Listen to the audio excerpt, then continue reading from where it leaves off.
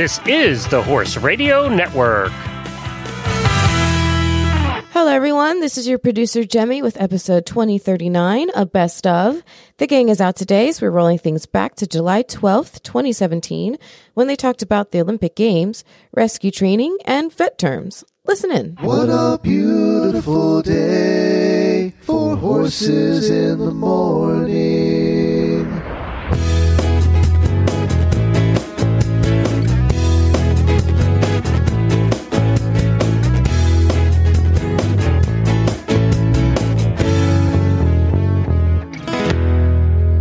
Good Wednesday morning, everybody. I am Glenn the Geek in Ocala, Florida.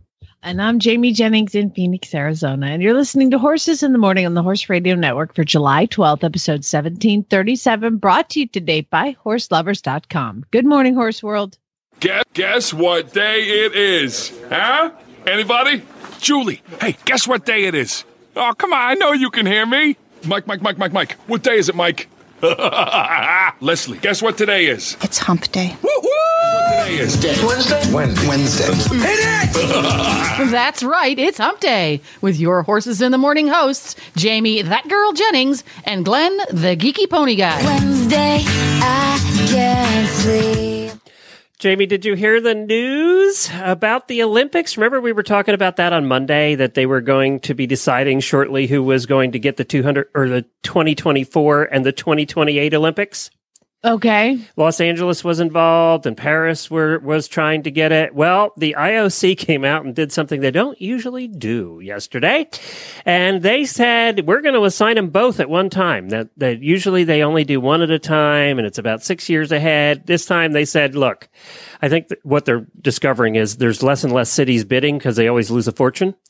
So what they're doing now is they're giving them more time to prepare, and they've come out and declared Los Angeles and Paris will host the 2024 and 2028 games. However, they're going to let the cities try and work it out together who hosts which one. Now, both of them have said they want to do 2024. So Jennifer and I were talking about it this morning, and we were wondering if maybe the mayors shouldn't get together in some kind of competition. You know, rock, paper, scissors. Maybe we could put them in a ring like for World Professional Wrestling, put them in tutus and have them beat each other up. I don't know. I was trying to come up with some good ideas of how we could settle this. I was thinking feats of strength. It's Olympics, right? I mean, do something Olympic. Let's see. Whoever has the fastest time in the, 100-meter dash, 100-yard dash, whatever. How about paintball battle? That could be fun to watch. How about, have you seen The Celebrity? What is that show, Jennifer? The Celebrity, the one where they're racing and doing things, the newest one. What's it called? Oh, on the Wide World of Sports? Yes. What is it called? I forget. But it's the celebrities competing. Battle of the Network Stars. Battle of Network Stars. Have you seen that yet, Jamie? I have not seen that, no. They get all the D and C list celebrities out to do obstacle courses and stuff and battle each other. We could put them through one of those. Well, so what is the actual kind of decision for it? Well, apparently they're going to try and let the two cities work it out. And if that doesn't happen, then they're going to have to do the way they normally do it, which is kind of a vote by the IOC committee about who gets which year. But they were hoping, it's the first time they've ever done this, they were hoping that the cities could actually just try and work it out.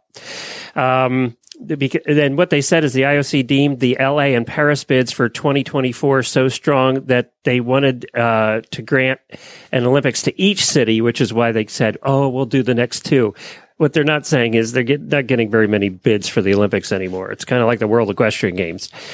So now they said this would be the first time the U.S. hosts the Olympics since 2002, and it would be Paris' first time since 1924. Wow. Yep. Well, I guess it just depends on which place has more infrastructure ready, like maybe Paris talks to us and says, hey, we're screwed. We really don't have anything. And LA goes, well, we've got a little bit more set up, or vice versa. Yeah. Or they going to just super fight. A lot of stuff. Yeah, you really do. Wow. But it's exciting that the Olympics are coming back. Yeah, that's exciting. One of those years. Where was it in 2000? What'd you say? It was 2002. Would host his first Olympics since 2002. Was that the Atlanta? No, Atlanta was 96, so I don't think it was 2002. Oh, you know what? 2002 was one of the Winter Games. Oh, gotcha. Yep, one of the Lake Placids. In Utah. One of those. Yeah. Summer Games was 1996, which was Atlanta, right? Right. Yeah, so, which you were at. You were there I at was. that time. My hometown. You weren't doing traffic then. You're not old enough to. How old were you then? I was I had just graduated high school. Oh, really? Yeah. So you weren't doing traffic yet. That would have been interesting. No, the traffic thank reporter God. during the Olympics. That would have been a nightmare. Pretty much, you could have come out and said every artery is blocked. Every artery is. There's just traffic everywhere. I could have done traffic reports from sitting in traffic trying to get to the show jumping, which I made the last rider of for the eventing show jumping at the horse park because the traffic was so bad. Nobody could go anywhere. So it would have been easy being a traffic reporter. You could have been in the helicopter with your buddy there. Going, yeah, pretty much every artery is stopped. You're not going anywhere. I don't know how Atlanta did it. It's traffic nightmare every day. I don't know how they did it. What they did, it was great, was they used the MARTA, which is Metro Atlanta Rapid Transit System, to get everybody everywhere, except for the veins of like the equestrian sports you couldn't use because there was no MARTA that went to the outskirts of the city. It was all the downtown area. So I kind of got screwed there because all the horse stuff was out east. So anyway, probably boring you guys. But anyway, you know what though? I was just thinking about it. Talking about traffic, LA. We're gonna put the Olympics in LA. And Paris too? Why don't they ever put the Olympics in I don't know. Idaho. I live in Arizona. Why don't they do it up in Tulsa, Oklahoma, place where there's not a lot of people, right? Or Flagstaff, Arizona, Oklahoma City, someplace medium-sized city. Yeah. They did announce with the WEG and Tryon. We covered this on the WEG show this week that the announcement has been made that there'll be no on-site parking for anybody but competitors and their immediate crews. So everybody else will be off-site parked and bussed in. And that is in the country, but they're not going to do on-site parking like we had in Lexington. So it's going to be interesting. That World Equestrian Games is going to be interesting because people are going to be an hour away in hotels, then go have to park in a lot, and then take a bus. The vendors don't like that because it's been proven, people tend to shop less if they have to get on a bus after. Because you're carrying all the bags and everything. So people tend to shop less if they're not going directly to their car. Have it at the Kentucky Horse Park every time. I know. I agree. I agree. Or the Florida Horse Park that's coming. No, it's not big enough. No, Florida Horse Park is not. No, it doesn't have infrastructure either. Oh, the new one, maybe the international. Yeah, the new one that's coming. That could handle it for sure. All right, Jennifer, what is coming up in today's show now that we've solved the Olympic issue? Now that you have solved all of the IOC's problems, coming up on today's HorseLovers.com Wednesday edition, Ches Parlini is going to stop by and tell us about a special program he has for training up rescued horses and the folks who do the rescuing. And then Dr. B has the final segment in our Horseman's Glossary series with a segment on germs and viruses and other internal troublemakers. And then Caroline stops by at the finish with the Heels Down update. So stay tuned for the fray, folks. Thank you very much, Jennifer. Appreciate that. Daily Winnie time.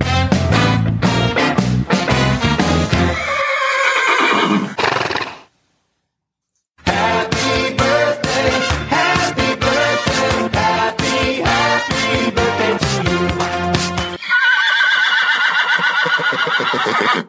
Well, my happy birthdays go out to 3 auditors today. Danielle Bucker, Erin Helene, and Beth Ayers all have birthdays today. A big day for birthdays over on the auditor group.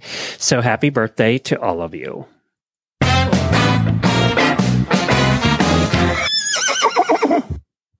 Aw, there she is. It gets me every time. I would like to send my daily Winnie out to, oh, bless her heart, little precious Magic Gal of Jennings. She had her first ever, or second ever actually, ride yesterday. Her first one came a couple weeks ago, so I didn't really count that one. So we rode her yesterday, and she was so good. She tried this like sassy little kind of crow hop head shaking buck thing, and it was so laughable that I mean, it was embarrassing. I was embarrassed for her.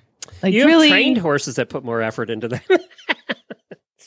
Her whole like she finally figured out what leg means. So I was put the leg on and just try to get her to move forward. And the first time I had to have Abby lead her, and so this time she kind of followed Abby around. And I put my leg on. And my cluck button is almost broken. I clucked so much yesterday, and got her. Finally, she made one of those moments where I clucked and I put my leg on, and she finally took one little step forward, and I released and I started petting her, and I told her she's a good girl. She started licking and chewing, and then she was great.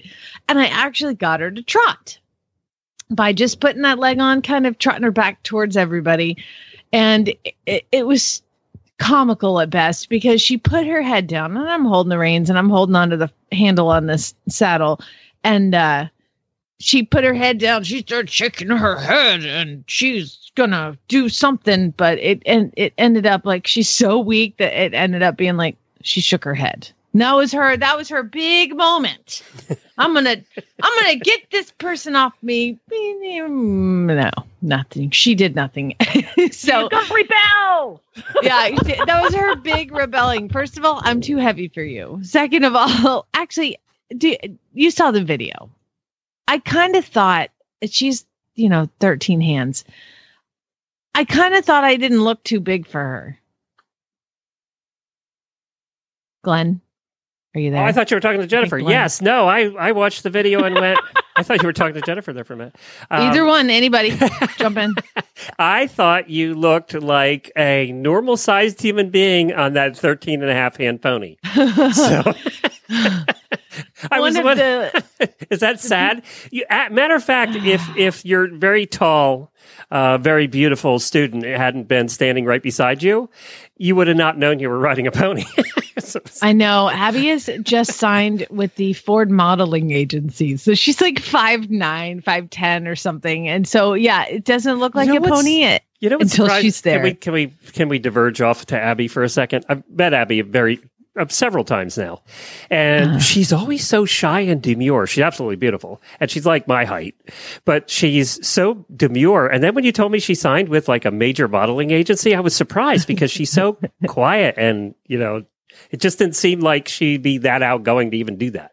She did this piece on television, okay, where she had to, it was one of those like news segments where they're talking about summer dresses, but she was one of the models wearing that summer dress.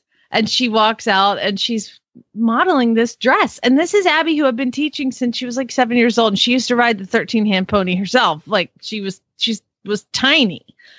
And so she is in this dress, and there's like pockets, and she's swooshing left and swooshing right, and like kind of turning and letting everybody see the dress. And then she walks off. And so I see her later. I'm like, I saw your segment on the news. She was like, oh, cool. And I was like, so I got to ask you a question. How the hell did you learn how to model? I mean, you like signed up for this because you're tall, and she wants to buy a farm for Joey someday. That's like her goal for being a model. And she's like, I don't know. I'm like, Abby, did you YouTube modeling and how to be a model? And she's like, well, kind of. I was like, oh my God, you look like a professional model. You've been signed for like 10 days. You're already on television modeling dresses, and you don't even know what you're doing. And you're like, yeah, it's fine. It's fun. She's so sweet. It makes me crazy. Well, I'm glad to see that, actually. Oh my God, do you guys all see me on TV? I was on TV. Hey, turn on your TV. I'm going to be on TV tomorrow. Okay. And she's like, her mom's like, oh yeah, Abby was on TV. Like, what? I'd have told everybody. I'd have screamed that. I'd have had a poster outside my house. Exactly. I am a model. Okay. A signed model. None of that. Well, okay. So this ride went very well. I thought, for a pony who really hasn't done much, I thought the pony both did great. Not your typical pony behavior. No, she was really good. She trusts me. We've kind of spent some time together. It was fun to kind of spend a couple months with her before you actually get on her, because it makes them trust you a little bit more, I guess. So, being able to hop on her, and I mean, it's still nerve-wracking, even though I feel like I know her and I trust her. And then, of course, she's with baby Zara, and baby Zara is in baby Zara's stall, and she can see us. We're like probably 20 feet away. And Zara is, you can't leave me, and like whinnying like crazy. And I'm like, I'm right here. We're 20 feet away, but so that adds to the stress level. Speaking of baby Zara, we are checking tomorrow. Just so you guys know, we're waiting on our guests. So I'm just going to keep talking. Tomorrow is the pregnancy check day for Pink. Oh, She's getting ultrasound. I thought what was wrong with baby Zara? You made it sound like. Speaking of baby Zara, Yeah. we're going to have potentially check for a sibling. That's what I was talking about. Okay, got it. And I I thought think baby Zara was pregnant. I was going, wait a minute. What is it? No, That's no. like, So do you want to take a guess whether Pink's going to be pregnant or not? Like, do you want to make a bet? I think some Pink is wagering. going to be pregnant with another dark-colored filly. Oh, jeez. I don't think she's going to be pregnant. Because you want at a all. black boy, it's going to be a gray filly. That's what we said last time, and end up with a red mare. So yeah, that happens. No, I think I don't think she's pregnant. I don't think it took. Oh, you don't? I'm going to be real negative and just say it's Is not there going to any happen. indications, or are you just being negative?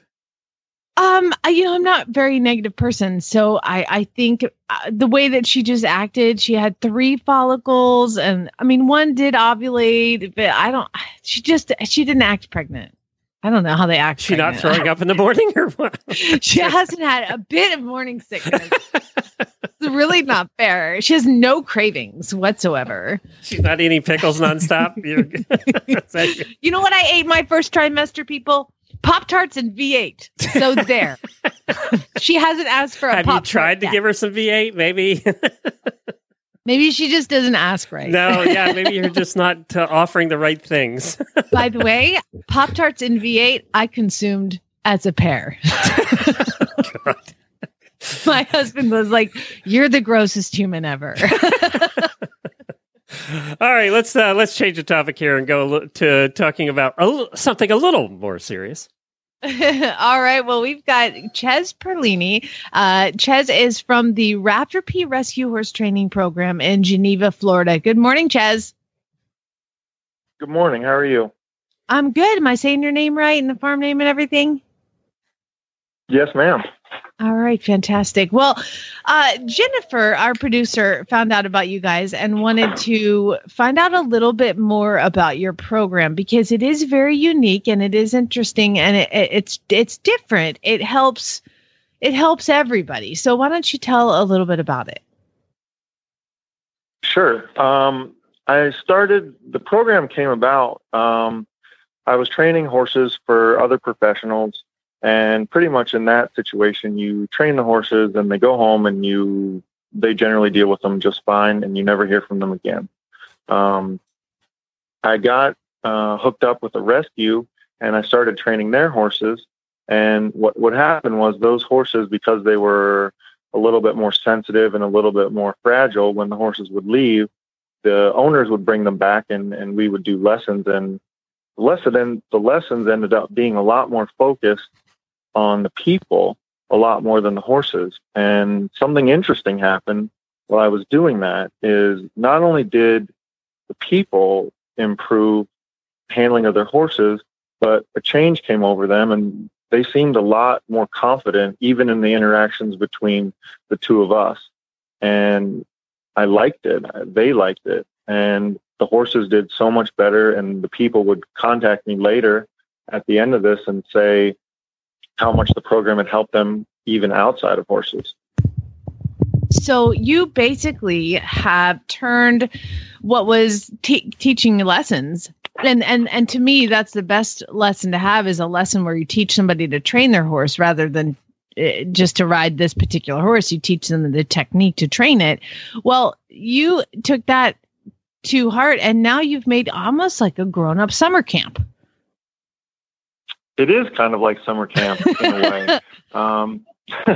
I enjoy it, and the people enjoy it. And the best thing for me is the thing that has so much meaning to me is the effect that it's having on the people.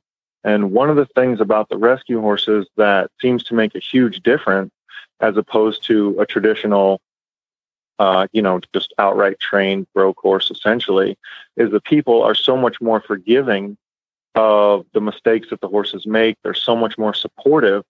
And when they start, they're not very forgiving of themselves. Everything is, oh, I screwed up. I don't want to ruin this horse. And the big part of the program is convincing them that they should be showing themselves the same level of consideration that they're showing their horse. And I think it was the crux of it.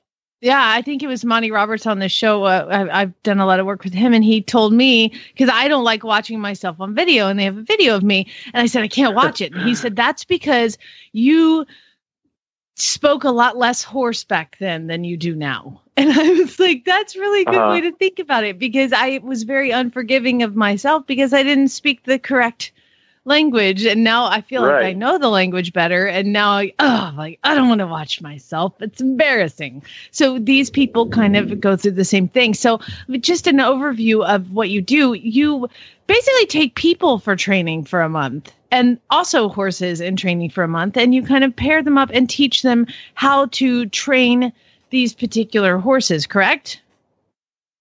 Yes, ma'am. That is and what we they do. can bring their own horses too, right? Yes, we do individual lessons for them to bring their own horses, and it has become a big part of when horses come here for training is we try to get the people to come out as much as possible to be involved. And that is how I do things now. I don't take as many horses for the professionals anymore, and I've kind of moved away from that because this is so much more rewarding, and I feel that there's so much more benefit for horse people, even non-horse people. We're doing things with people who have no background in horses whatsoever. When you come to the program, you need to have no prior experience or anything like that. And those people honestly often do a lot better with their horses because they don't have the same preconceived notions about how things should go. And it allows them to be a lot freer in their decision making, and they're less bound up about what they assume is going to happen or what should happen. Do you do only Mustangs, or are you doing rescues of all sorts? We're doing rescues of all sorts. We do Mustangs right now. We have 2 Pasafinos, a quarter horse, and some others, and they all came out of kill pens. So we'll take any horse, and really every horse deserves a chance. I'm not particularly hung up on any type of horse, and it's really beneficial. For both the people and the horses. I really like doing it. It's horses, it's the people. It starts out the people trying to help the horse, and it ends up with the horses helping the people. This is so important because, we've been talking a lot about the Mustang situation. There's the budget right now, is talking about cutting the BLM's budget and, what's going to happen to the 40,000 that are holding pens. And it kind of becomes a catch-22 there because we also recommend that people who don't know anything about training a horse don't get a Mustang because it's dangerous. And, they shouldn't have Mustangs if they have never trained before or had professional instruction like yours. If there were programs like yours all across the country that taught people to teach the horses, there'd be a lot less of those horses in holding pens. Absolutely. And the truth is a lot of rescues end up being their own version of holding pens because it's expensive to get these horses trained. So they have a hard cap on how many horses they're able to effectively sustain. And it's expensive for them to send them out to training. So they get a hard cap and they can't take in any more horses. So there ends up being this log jam, and there's more horses that need help than there are rescues. And with this program, we're able to offer basically at cost training for the rescues so that we can get those horses turned over. And when those horses, they're allowed to stay in the program for as long as it takes to get them to a point where they're available for adoption. So we don't have a limit on how long the horse can stay. If that horse needs a year to have the confidence to go on and be someone's forever horse, they can stay for a year. And as the students cycle through, that gives everyone an opportunity to work with horses at different levels and different sensitivities. Most of the horses, well, any horse that has come through this program has been adopted and found a home and not come back, which is the best part, because a lot of times what happens is when rescues get horses adopted out, they get them right back because, like you said, they tend to go to people who are not necessarily that experienced, especially the Mustang. And because the initial cost of getting the horse is so low, so it's really easy for someone on an entry level to go ahead and horses. But then they get the horse home, and like you said, they may not be able to get professional instruction, or they don't want to. The horse goes from being okay, and now it's worse, and they return it to the rescue. Yeah, I was talking to I was talking to a instructor or a trainer of horses the other day who does driving horses. And she said the biggest problem I have is the same thing you said at the beginning of this conversation. The biggest problem I have is they send these horses to me for 30, 90 days. I send them home, and those people still don't know how to drive. So I get the horses back, and they're saying the horse isn't trained when, in fact, and I'm trying to tell them, you're the one that needs the lessons. The horse is fine. The horse is doing it properly. You're still trying to do it wrong, and the two of you aren't meeting in the middle. Well, that's the hardest part about training horses, which is why your program is so unique, because and doubly smart, because you're getting horses in training at the same time. From a business standpoint, you're getting horses in training, and you got people doing the work for you. It's genius way to do it. But you're also helping horses and helping people. And you also provide places for people to stay, which is really nice. And so it's kind of like I said, it's like a grown-up summer camp. How fun. As long as, the only thing that I would see is as long as these people are staying safe and not turned loose with all these wild horses, and they've got some good supervision, then I think it's a fantastic idea. And again, doubly beneficial for business. Yes, thank you. And again, we talk about not only being considerate of these horses, but for the people. And we train, because we keep the school small, the program is very small. We take a maximum of 6 students at a time. We're able to make sure that everybody advances at a pace which they're comfortable. This environment that we've created is very non-judgmental. And I'm a big believer in experimenting and feeling a level of freeness to be able to say, I'm not ready to do that, or I want to try this. But at the same time, they're advancing. And I found that if I don't set a standard, a requirement for what the students need to do and what the horses should be accomplishing, those students advance more. Because in the same way that your horse, if you get him too scared in the beginning, he's going to be unwilling to try things in the future. So with these people, with the students, I feel the same way. I want them to feel comfortable with everything. If while they're here, they never ride any of the horses, that is fine with me. It ensures they feel comfortable. And the cool thing is they end up advancing a lot faster than you would initially think they would, because they don't have that fear of being forced into a situation in which they're not comfortable. Do you get mostly teenagers or adults or both?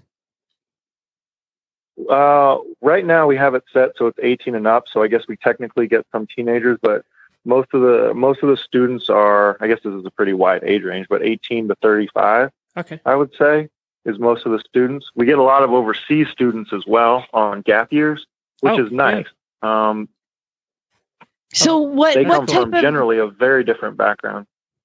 Oh yeah. What type of training would you consider yourself a trainer? I mean, do you have your own methods? Have you kind of incorporated people's? Do you follow a strict, kind of thing? I mean, it's going to have to change all the time where people are involved and all the different horses. So you can't kind of use the. Yes. So the training program, I mean, I've ridden around a lot of different people, a lot of it on ranches, and I've been to several clinics, and my brother worked for Joe Walter for about a year. And so what we do is we focus on the principles of how a horse learns and thinks. And if we're considerate of how that horse is responding and we're knowledgeable about what makes sense from the horse's perspective, you can go in any direction you want. So as far as the program goes, my training style, I'm only interested in what's effective. I'm not attached to any type of rigid program because, like you said, there's a lot of different horses, there's a lot of different people. And if someone, or if either a person or a horse isn't comfortable with a certain presentation of a request, we'll just find something else. There's as many different ways to do things with the horse as there are people. And again, I'm really focused on what's effective and what the horse and what the handler are comfortable with. I'll do anything if it helps a horse or a person. I was watching your videos, and I didn't see a bunch of guys out there chasing horses around with whips and stuff like that, and all that. So it's got to be something that, like you said, if it's a rescue and you go aggressively towards it, you're not going to go anywhere far. You've got to let the horse talk to you and individualize it. So that's really cool, Ches. I'm excited for what you're doing. You're educating the horses and the people on how to kind of move forward in training. It's a really neat thing. It's actually quite affordable. If you want to go look at it, what's your website? The website is rafterphorsetraining.com. And Rafter P, where'd the name come from? So everybody else stick it in their brain. That is our brand. When my brother and I were working and living out west, it's a lot more common than here on the East Coast. But out west, when you have horses or livestock, it's really usual to have your own brand, and you brand your horses and your livestock. And our last name is Perlini. And the way the brand is called is the Rafter is that upside down V above the letter P.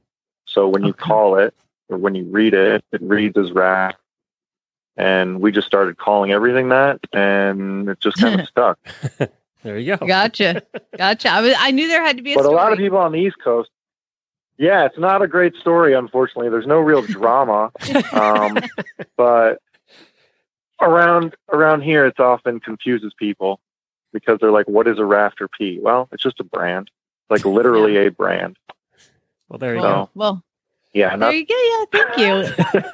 All right, Ches Perlini, Rafter P. You guys can go check it out on Facebook. Go look at their website. Thank you so much for coming on, and thanks for helping horses and helping people. Oh, thank you so much for having me. I really enjoyed it. Thanks, Ches. All right, thanks. You know how we say that when you walk in a barn, that if you've been in this around horses forever, like we all have, if you walk in a barn, every barn has a feel.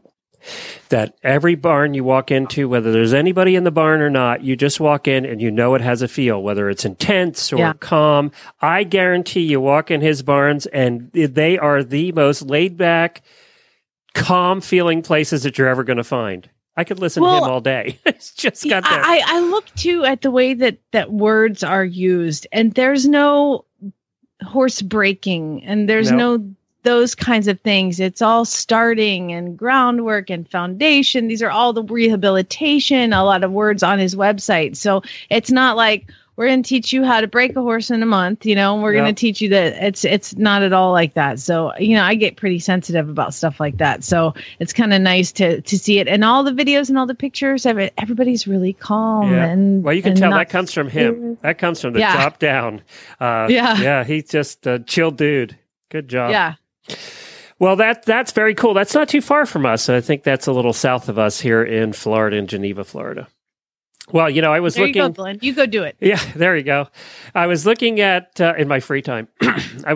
Because you know why I don't have free time is I was busy while you were talking to him over at Horse Lovers, seeing what the deal of the day is. Of course, Amazon yesterday, they had the Amazon deals, and I might have spent a little bit too much time on Amazon. I bought a mattress. Did you? Yes. Did you really? I did. I bought a mattress for Lucas. It's being delivered. It's a queen size mattress. Free delivery. Lucas is going to get lost in a queen size mattress, or was your evil plan to make sure all the dogs sleep with him too?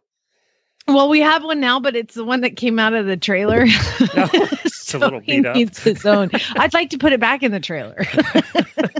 I'm the worst mom. You I sleep with the trailer mattress. Let me see. What did I end up buying? I ended up buying something that wasn't on sale. So there you go. Oh, good job. Yeah. Well, that all changes when you go to horselovers.com. Oh, I was on there for their deal of the day today. Was seeing what that was. And we had one of our listeners reviewed these, the Horseware Platinum Sienna Ladies Self-Seat Breeches. And they got rave reviews by one of our listeners. And, a lot of times when they have these deals of the day, they're trying to get rid of leftovers or overstock or something. So they'll only have like one or two sizes. They had these are $170 Horseware breeches, and Horseware doesn't make really anything crappy. They have these at $66, down from $170. So, and they have all the sizes from 26 through 36 in charcoal, black, white. But you know what? The sale's only going for another 2 hours. So live listeners can hop over and get these breeches, but they have a new one every day. So just go to you don't have to wait for Amazon twice a year to have their big sales. You can do it every day at Horse Lovers. True. Good point. And then they got a 5-point breastplate marked down from 169 to 115. So it's just all of this stuff. And then the problem with Horse Lovers is you end up down a rabbit hole.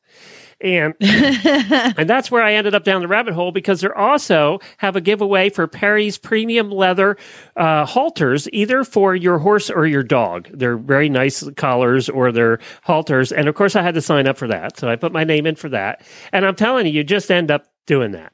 But you don't have to wait every day, is my point. You don't have to wait twice a year for Amazon. You can do it every day over at Horse Lovers. I did notice that there was a post on our auditor page yesterday about how many breeches people have. People have been shopping on Horse Lovers because you all have a lot of breeches. Yeah, but you never know. And then it takes you have to buy it and ride in it to see if it's the one that you really, really love. So, I mean, we could all have 15, 20 pairs of breeches, but you only wear 2. That's true. Because those are the ones you fall in love with. But me, I mean, with my weather, I have summer breeches and I have winter breeches. And winter breeches, of course, are just normal breeches. And then summer breeches are like the ice fill, like the thinnest possible tights you can wear. So, well, and in our defense here in Florida, if you wear a pair of breeches, a lot of times if you're in a cooler temperatures, you can get away with wearing your breeches 2 days in a row without washing them. You can't do that in Florida. You're just too sweaty. It's just, you need a lot of pairs of breeches. The other thing I did notice is over on horselovers.com is it's National Farriers Week this week. I didn't know that. So they have 10% off. Do I need to buy my farrier's coming today? Do I need to buy her a gift? I guess. I don't know. Did you get her a card? Are there cards? I don't know if there's cards. You need to make one up. But it's 10% off all the farrier tools, which they have a lot of over at horselovers.com. So you need a new rasp or clippers or whatever. If you do a little bit of the work yourself, you can get an extra 10% off right now this week at horselovers.com. Oh, and hoof dressing rainmakers on sale. Oh, dang. Jennifer, what is coming up on our health segment? Jennifer, you're on mute. I think we lost Jennifer. I don't know where she is. I had pressed my anti-typing button. Okay. It's really like this has been happening a while. So you could just flip your mic back on. It's not that complicated. I'm pretty sure you're smart enough. Jamie, this is only our 9th year. This is only our 7th year. That'll happen in our 9th year. Okay. I mean, I know I'm getting a little picky and demanding, but sorry. You know what? That's okay. I overslept this morning. Yeah. So. Who had to call who to get her out of bed this morning? Yeah. Sorry about that. My kid's sick. It's a long night. That's the first time in a long time you've done that. Matter of fact, I was at the point where I said, Jennifer, you better look at the show notes. You might be co-hosting. Yeah. Sorry about that. So Jennifer, turn your mic on. I'll set my alarm. Deal. Okay. Got it. Deal. Dr. B and I got together to chat. We did a whole bunch of the glossary of veterinary terms for horse people. And this is our final segment. And we do germs and viruses and bacteria and fungus all together. So it's the gooey stuff this time. Yummy. Love it. It's time for the Horses in the Morning Horse Health Report, when our intrepid hosts, together with an unlucky member of the equine veterinary trade, attempt to inform, enlighten, or terrify horse owners everywhere into funding a Kickstarter campaign to mass-produce Kevlar-coated, bubble-wrap-lined equine products. And I am back again with Dr. B. That would be Dr. Brian Waldridge from Lexington, Kentucky.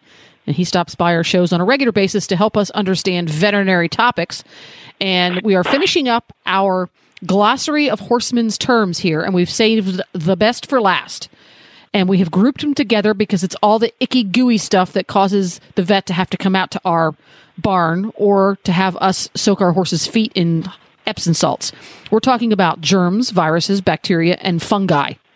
So you take it away, Dr. B. I'm going to just step back and listen. All right. Well, I'm going to start with the hardest one you gave me, and that's germ. And I thought, that the lay term is the hardest one I'm going to have to define. So I looked on the medical dictionary online, Medline Plus, and the definition of a germ is a small mass of living substance capable of developing into an organism or one of its parts. So that kind of encompasses all the other things, the fungus, bacteria. Viruses technically aren't living, so when we talk about them, they're pretty complex. I guess you could almost put parasites in there, but they're not generally not real small. They're bigger, a lot bigger than microscopic organisms that we tend to think of as germs. Okay, so that's ticked one off the box. And then next up we have virus. Okay. Viruses are from a horse owner's point of view, what does he need to know about what a virus is? Well, viruses, they're different than bacteria because viruses, really don't fit the definition of a living organism, and viruses, are spread several ways. And I think that's the biggest thing when with horse owners, when you think about a virus, is go and read and see how the virus may be spread or things you can prevent the spread of them. But viruses are pretty interesting because they are completely dependent on their host for replication. So they really can't do anything on their own. And a virus infects a cell, it'll go into that cell and somehow through its different types of its DNA, it'll put its DNA into that cell and make that cell make more viruses. So they're pretty interesting, and they'll come in and literally take over and make the cell churn out more viruses, which then are spread to go out to infect other cells. So nasty little buggers. They are, and they can have envelopes around them, which means they kind of have a little fat bubble, which kind of helps protect them from the environment. And some aren't enveloped, but they're really complex and do some pretty crazy things to cause disease. And some of them, like the EIA virus, like we do Coggins tests for, that virus, once it gets into the horse, is an infection forever. And of course, well, no, herpes is forever, but EIA is one of those too that goes in. It'll actually insert its DNA into the DNA of the horse and maybe recrudesce at a later time. Crazy. Now, the $10,000 question: do antibiotics kill viruses? Excellent question, and they don't. There we go. Simple as that, right? That's right, and that's an important thing. And that's when you follow. And I'm really glad you brought this up, because if you look at a lot of the stuff that comes out of humans, is when you have a viral infection, antibiotics are not going to fight that. They may get bacteria in behind it. Like when you get the flu, you may get pneumonia behind the flu, which is bacterial. But you have to use specific antiviral drugs to get a virus. There we go. So that leads us to the next one: bacteria. What does your average horse dude need to know about bacteria?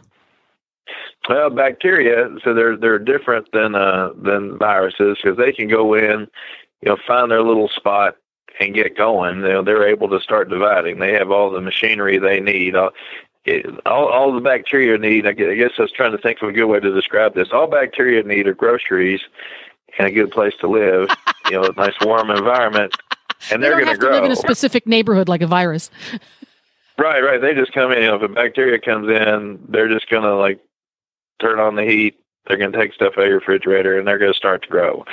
So that's all they need. The virus is going to come in. It's going to put on your favorite Nirvana T-shirt, eat all your food, use up all your stuff, and they're going to grow. So if you think of them that way, and they're going to continue to grow. And I guess the other thing that's important to talk about microorganisms, viruses, in bacteria is they grow what's called exponentially. So that's why it doesn't take very many to get sick, is 1 becomes 2, 2 becomes 4, 4 becomes 8, 8 becomes 16, and so on. So they're going to double every time they grow. They're going to split out a bit more, especially true for bacteria. Viruses could be even more. So if you get the right conditions and they have the things they like for nutrients, they're going to keep on growing bacteria. And then that's where our antibiotics help us, because a lot of the antibiotics will interfere with their pathways to, say, like penicillin. It interferes with the cell wall production of the bacteria. And so, and other antibiotics like tetracyclines, they interfere with the bacteria being able to make DNA. So our antibiotics will usually look for those spots where those bacteria grow and try and block that.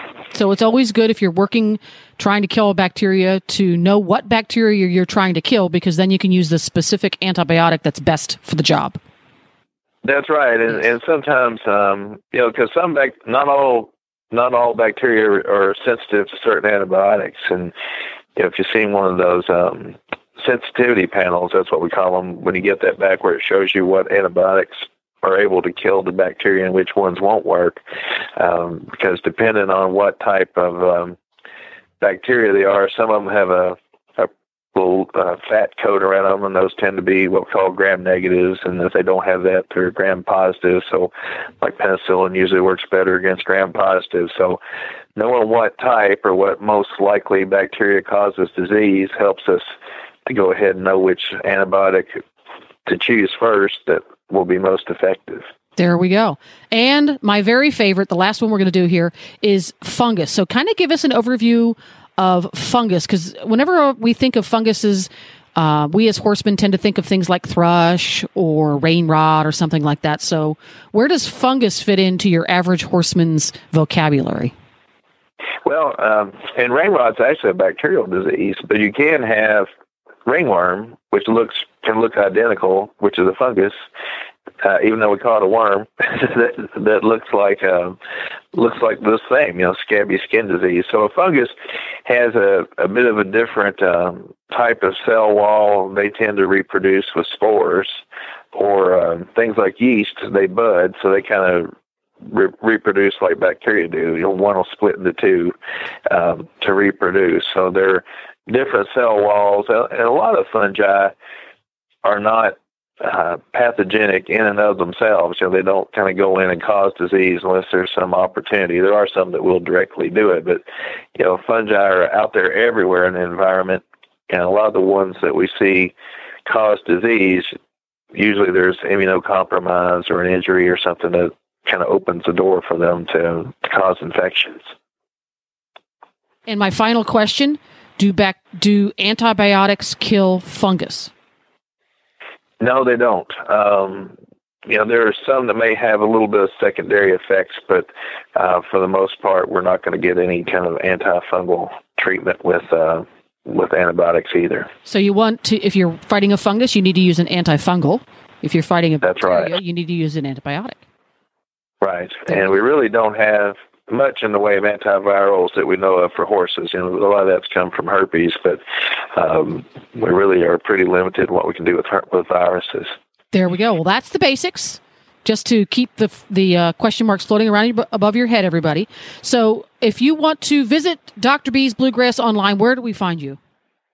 So you go on Facebook and just Dr. B's Bluegrass, and my page will be up there. And I try and put new things on there at least several days a week, and put some stories, hopefully of interest to everybody. I like stories about old race horses, or cool stories that go on in the Kentucky equine industry that I think people will be interested in. There we go. I highly recommend it to everybody. It's a fun veterinarian's site that has a very icky factor. So check it out. And thanks for stopping by again, Dr. B.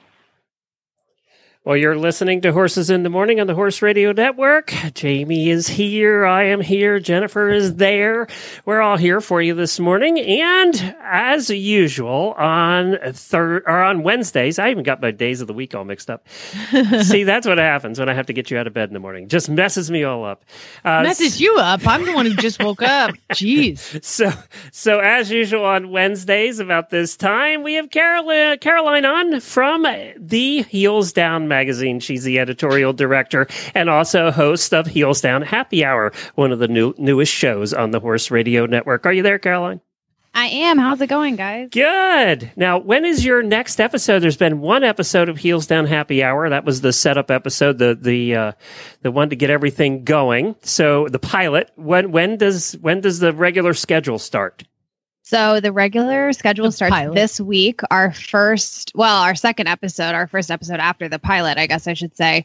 Episode 2 is on Friday. Will be released on Friday. We taped it last night. We had so much fun taping it. Jennifer was on with us, and we had a blast. And I think it's going to be a really, really good episode. So if anyone hasn't listened to the first episode, they can do that on the Horse Radio Network app, or they can go to get it on iTunes, Stitcher, wherever you get your podcast, or you can listen to it on our website, heelsdownmag.com. But episode 2, there were some belly laughing moments in there. So I think people are going to really enjoy it. Now, because it is happy hour, were you all drinking? And because our audience seems to be a lot of people who drink heavily, was there a recipe for an alcoholic beverage? Yes. Okay. So it was a funny thing because when we were first talking about the show, we didn't know how alcoholic we really wanted to make it. Like, we wanted it to be the theory of happy hour, but we weren't sure how much actual alcohol we wanted to be involved. And then we sort of did some testing, and all of the feedback was, you have to have a drink recipe and there has to be more alcohol. Like, it has to be horse people really like to drink, I guess. So this is the morning show. We have hangovers. You get us drunk. Yeah, that's right.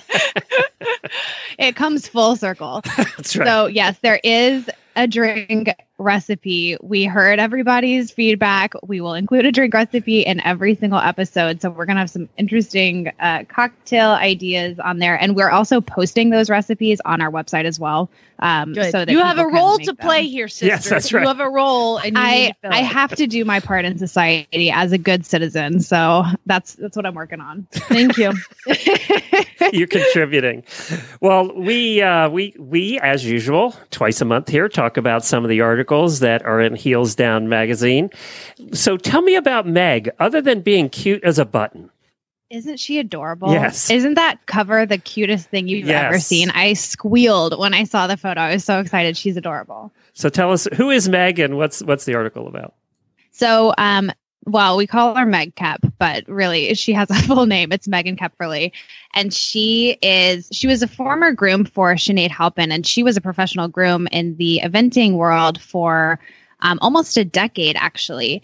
And she never really wanted to be a groom. It sort of happened, that career path sort of happened serendipitously. And so the article is an in-depth look at how she kind of reinvented herself, and now she's no longer a groom. She said, I really always wanted to ride. I was just grooming to be around horses. But finally, she kind of put her foot down and said, no, I'm going to have a real go at this, and I'm going to ride and train. And now she has her own training business, and she's got clients and teaches lessons, and she just did her first 1-star, and she's working her way up the levels after being like a very high performance groom, going to, big world championships with Sinead and Tate. And she's known for also having a lot of fun doing She is the most fun person you'll ever be around. Yeah. We've got to get her on the podcast really at some point, because she's so much fun. If you don't follow her on social media, you're really missing out, because she's hilarious. And what I love about her is that she, like many young riders, when she was younger, she wanted to go to the Olympics. I mean, who doesn't want to go to the Olympics? That's, what you dream of when you're, younger and coming up and learning to ride horses. Everyone wants to go to the Olympics. And she has sort of let that go a little bit. And she says that it's no longer her dream, and she explains why. And I thought that was really inspiring, because I think it's a good reminder for people that you can be a serious professional and really make your mark in the sport without having to make all of the sacrifices that go along with being, the very, very top tier, going to the Olympics. That doesn't have to be your dream, and it doesn't make you any less of a rider if you don't do that. So I thought that she was really inspiring. Everybody should check that article out. It's really amazing. That's in the July issue of Heels Down magazine. The cover just is perfect. I mean, it just describes her personality. So cute. Yeah, it really does. That's well done. It's so funny with magazines. The lead picture, I don't know what you call it in magazines. The lead picture sets the tone and decide from that lead picture. It's not even the title so much for me. It's the lead picture, whether I'm going to read that article or not. It is. And it really, that's why we so wanted to capture her personality, because it's not just what she's done, it's who she is that I think people are so drawn to and find so magnetic. So, that cover is really beautiful. And the feature photo for the article is 100% Meg. So we're really excited. She was really excited about the article too. And all of her friends, are posting, and they're like, what? You're on the cover of a magazine. This is crazy. So it's really cool to see that response as well. I like the article too, because I like your articles, and I like your show, at least from the first episode, because it really does discuss also, it's not all rosy. She discusses in there that it's hard to do this. Not. It's hard to make the money. It's hard to keep going. It's hard. And that's why I like your articles too, is they're real. It's not all balloons and flowers. No, it's not. We do not do like the PR type of journalism at all. We really want to know, the black and the white in people's lives. And she says, that she really thought about quitting. I mean, she was very burnt out at some point, which I think a lot of people struggle with, but don't maybe readily talk about, is there are days that you don't want to do it anymore. And that is okay. And that's normal. And, she went through, the passing of her mother, and it kind of made her reevaluate her priorities and sort of take a step back. And she really delves into sort of those life-defining moments that I think a lot of people have that make you think, what am I doing? And is this really what I want to be doing? And that's kind of what finally spurred her to be like, screw it. No, I'm not grooming anymore. I'm going to ride. That's what I always wanted to do since I was a kid, and I'm going to freaking do it. And she is a total badass for doing that. Speaking of black and white, that leads us to the next article. Is tradition enough to save the hunters? Ooh, a good one. Well, you took on the holy grail here. Yeah, there's a lot that can be said about this, especially right now. There's quite a bit happening in the hunter world. There's if anyone isn't following it, it's a very interesting time for the hunters, because there's all sorts of drug conversations going on, and of course, Mary Babbitt is such a wonderful, outspoken voice, and she contributes to this article, Is Tradition Enough to Save the Hunters? And really takes a firm stance on, if this sport is going to survive, we have to have, I think she calls it a course correction. She really feels that if hunters are going to continue to be a popular and accessible sport in the United States, it's got to change, which I think is a pretty amazing thing for the president of the USHJ, the United States Hunter Jumper Association, to say. She said, why are we making the horses go so slow? Why do we want them to look so dull and dead and tired? And she said, it's really different than when I grew up riding in the 60s and 70s, when the horses, they cantered around more forward around their courses, and that was what you wanted to see. And so a little bit, maybe the wrong things are being rewarded in the sport, which was really great for her to hear. or for her to say. She's done some interviews on some of our shows, and I really like her. I do too. She's coming out, and she is going against. I mean, she's now the boss over there, basically. So, but it's going to take somebody like her to get anything done. I mean, Hunter's has to be the most grained, and I'm going to use quotes, tradition, and I'm not sure I'm using that in quotes because I think you can fall back on that as an excuse not to progress too.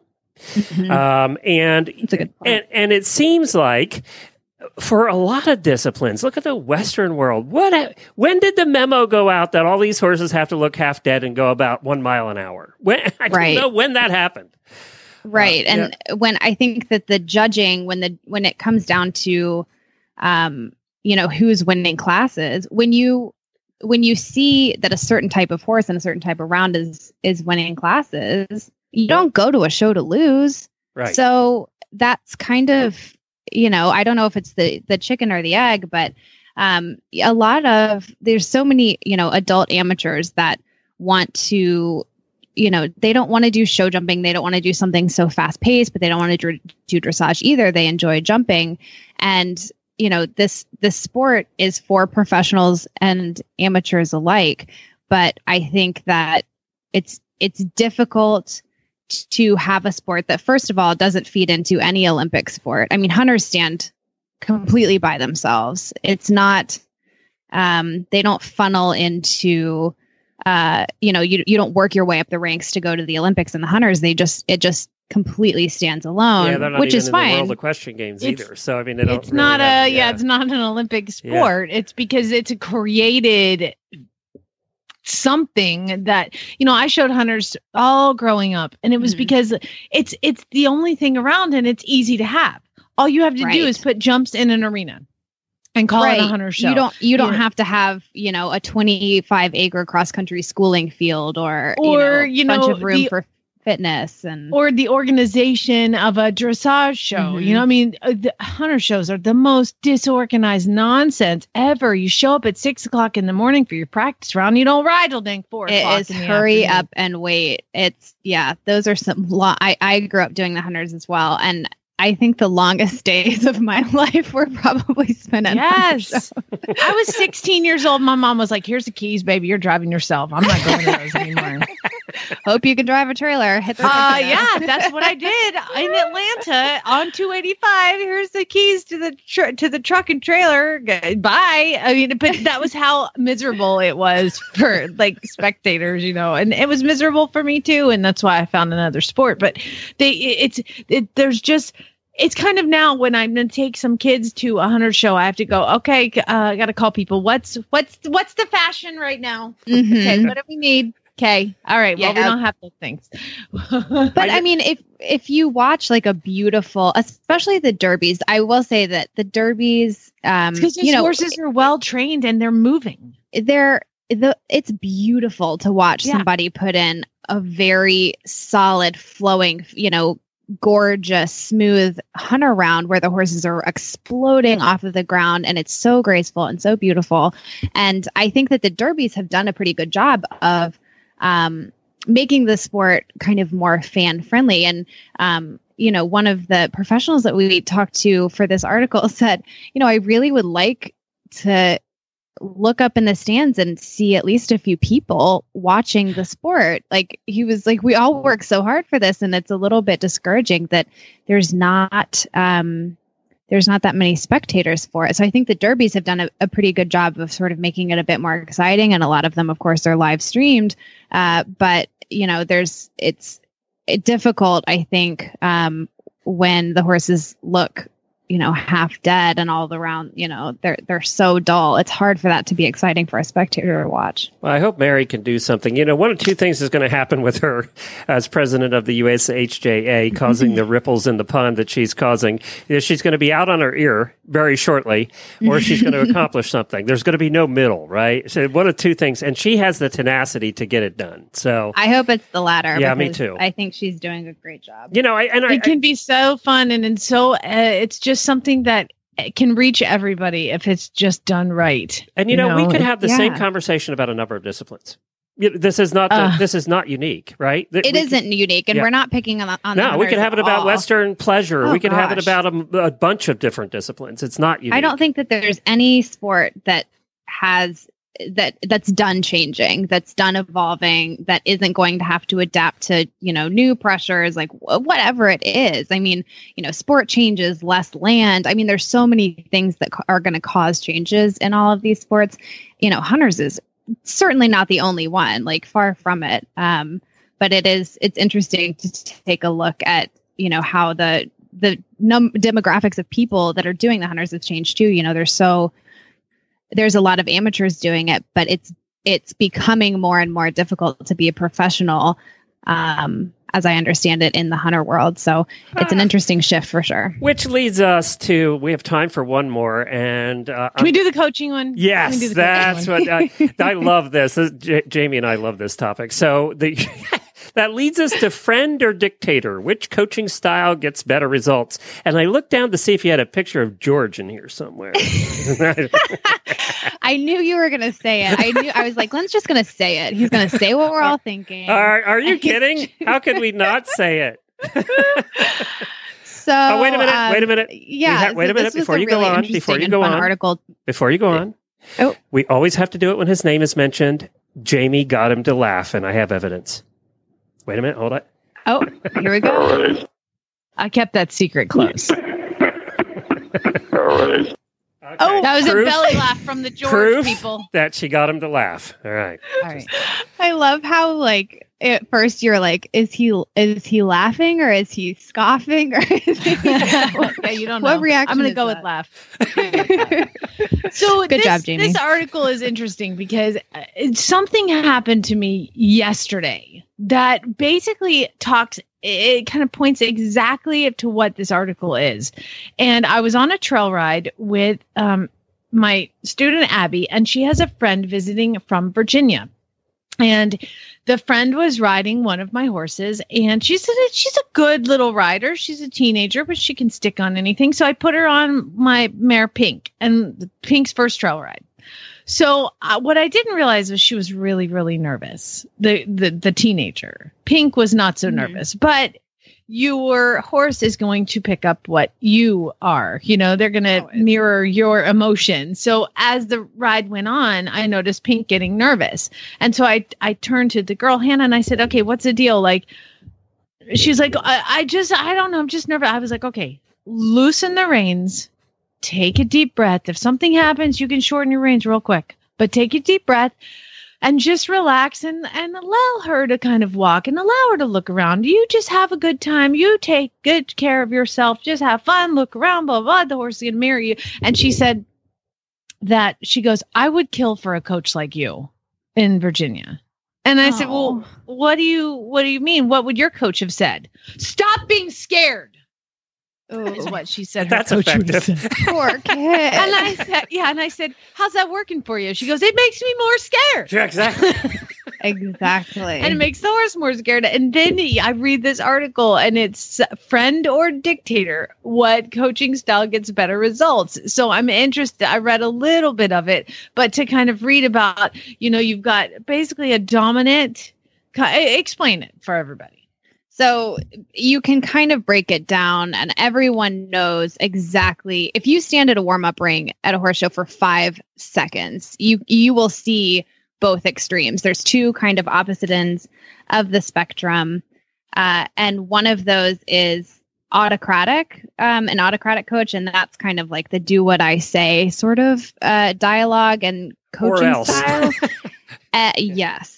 And and it is or else, because a lot of times they use punishment as a form of coaching. So the best example I can think of for this is it's like you do something wrong and it's drop and give me 50, like military style coaching and communication. The athlete's performance is number one, and well-being of the athlete and like how they're feeling. Like, for instance, that story exactly of.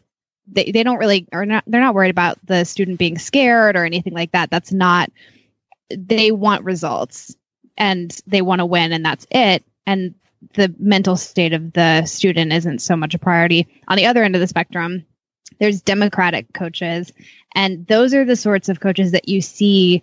The student jumps a line, for instance, and they land and they say, "How did that feel?"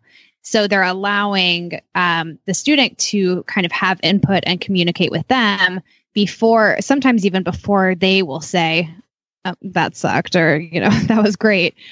So it's more of a two-way street kind of feedback system, and they. Excuse me. And they it's okay. encourage. Oh, sorry. That's all right. Take I read it. my morning coffee. Yeah, take a drink here, quick. I read an article. You're good? Okay. Yeah. No, go ahead. I was just going to say, I read an article the other day that the studies are now showing that about only 20% of people, everybody learns differently. There's different levels of learning and different ways of learning, and everybody is different that way.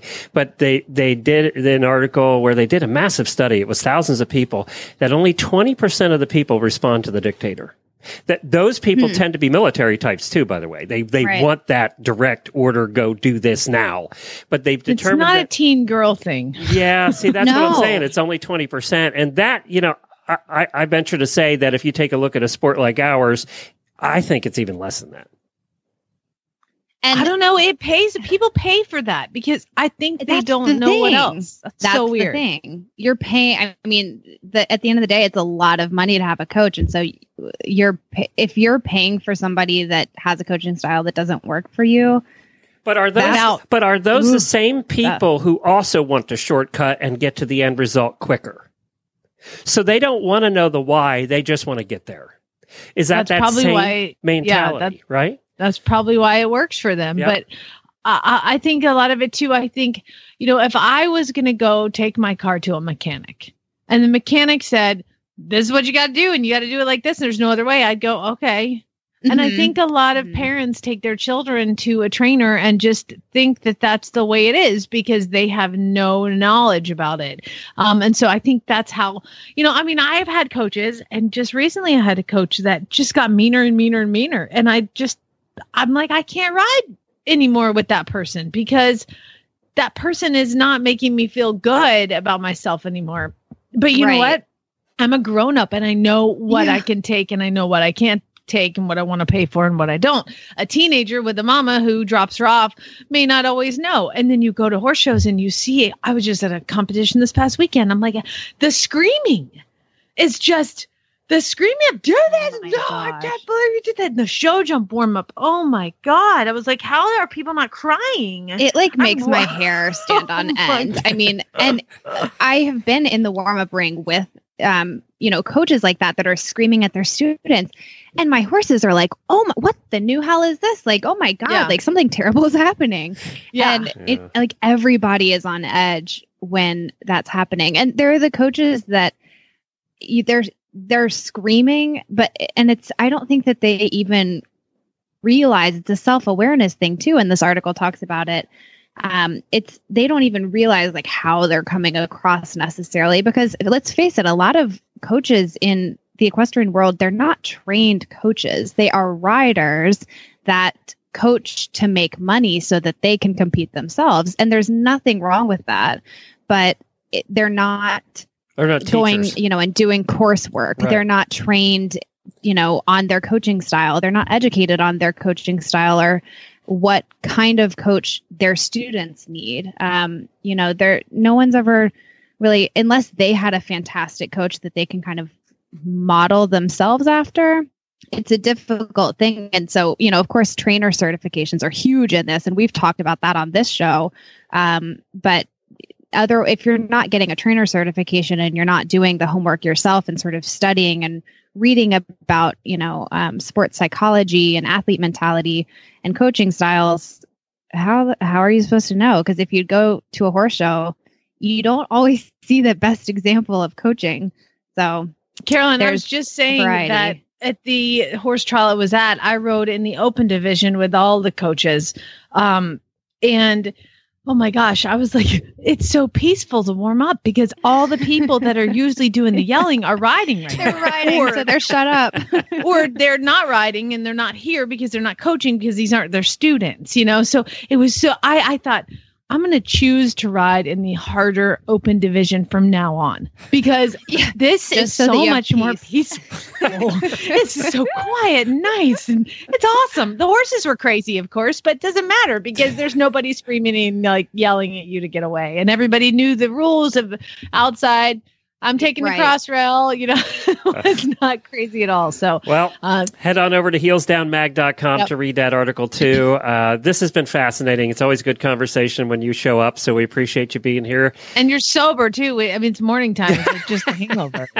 You don't know that, Jamie. Yeah, this could be your permanent state. Always is fun.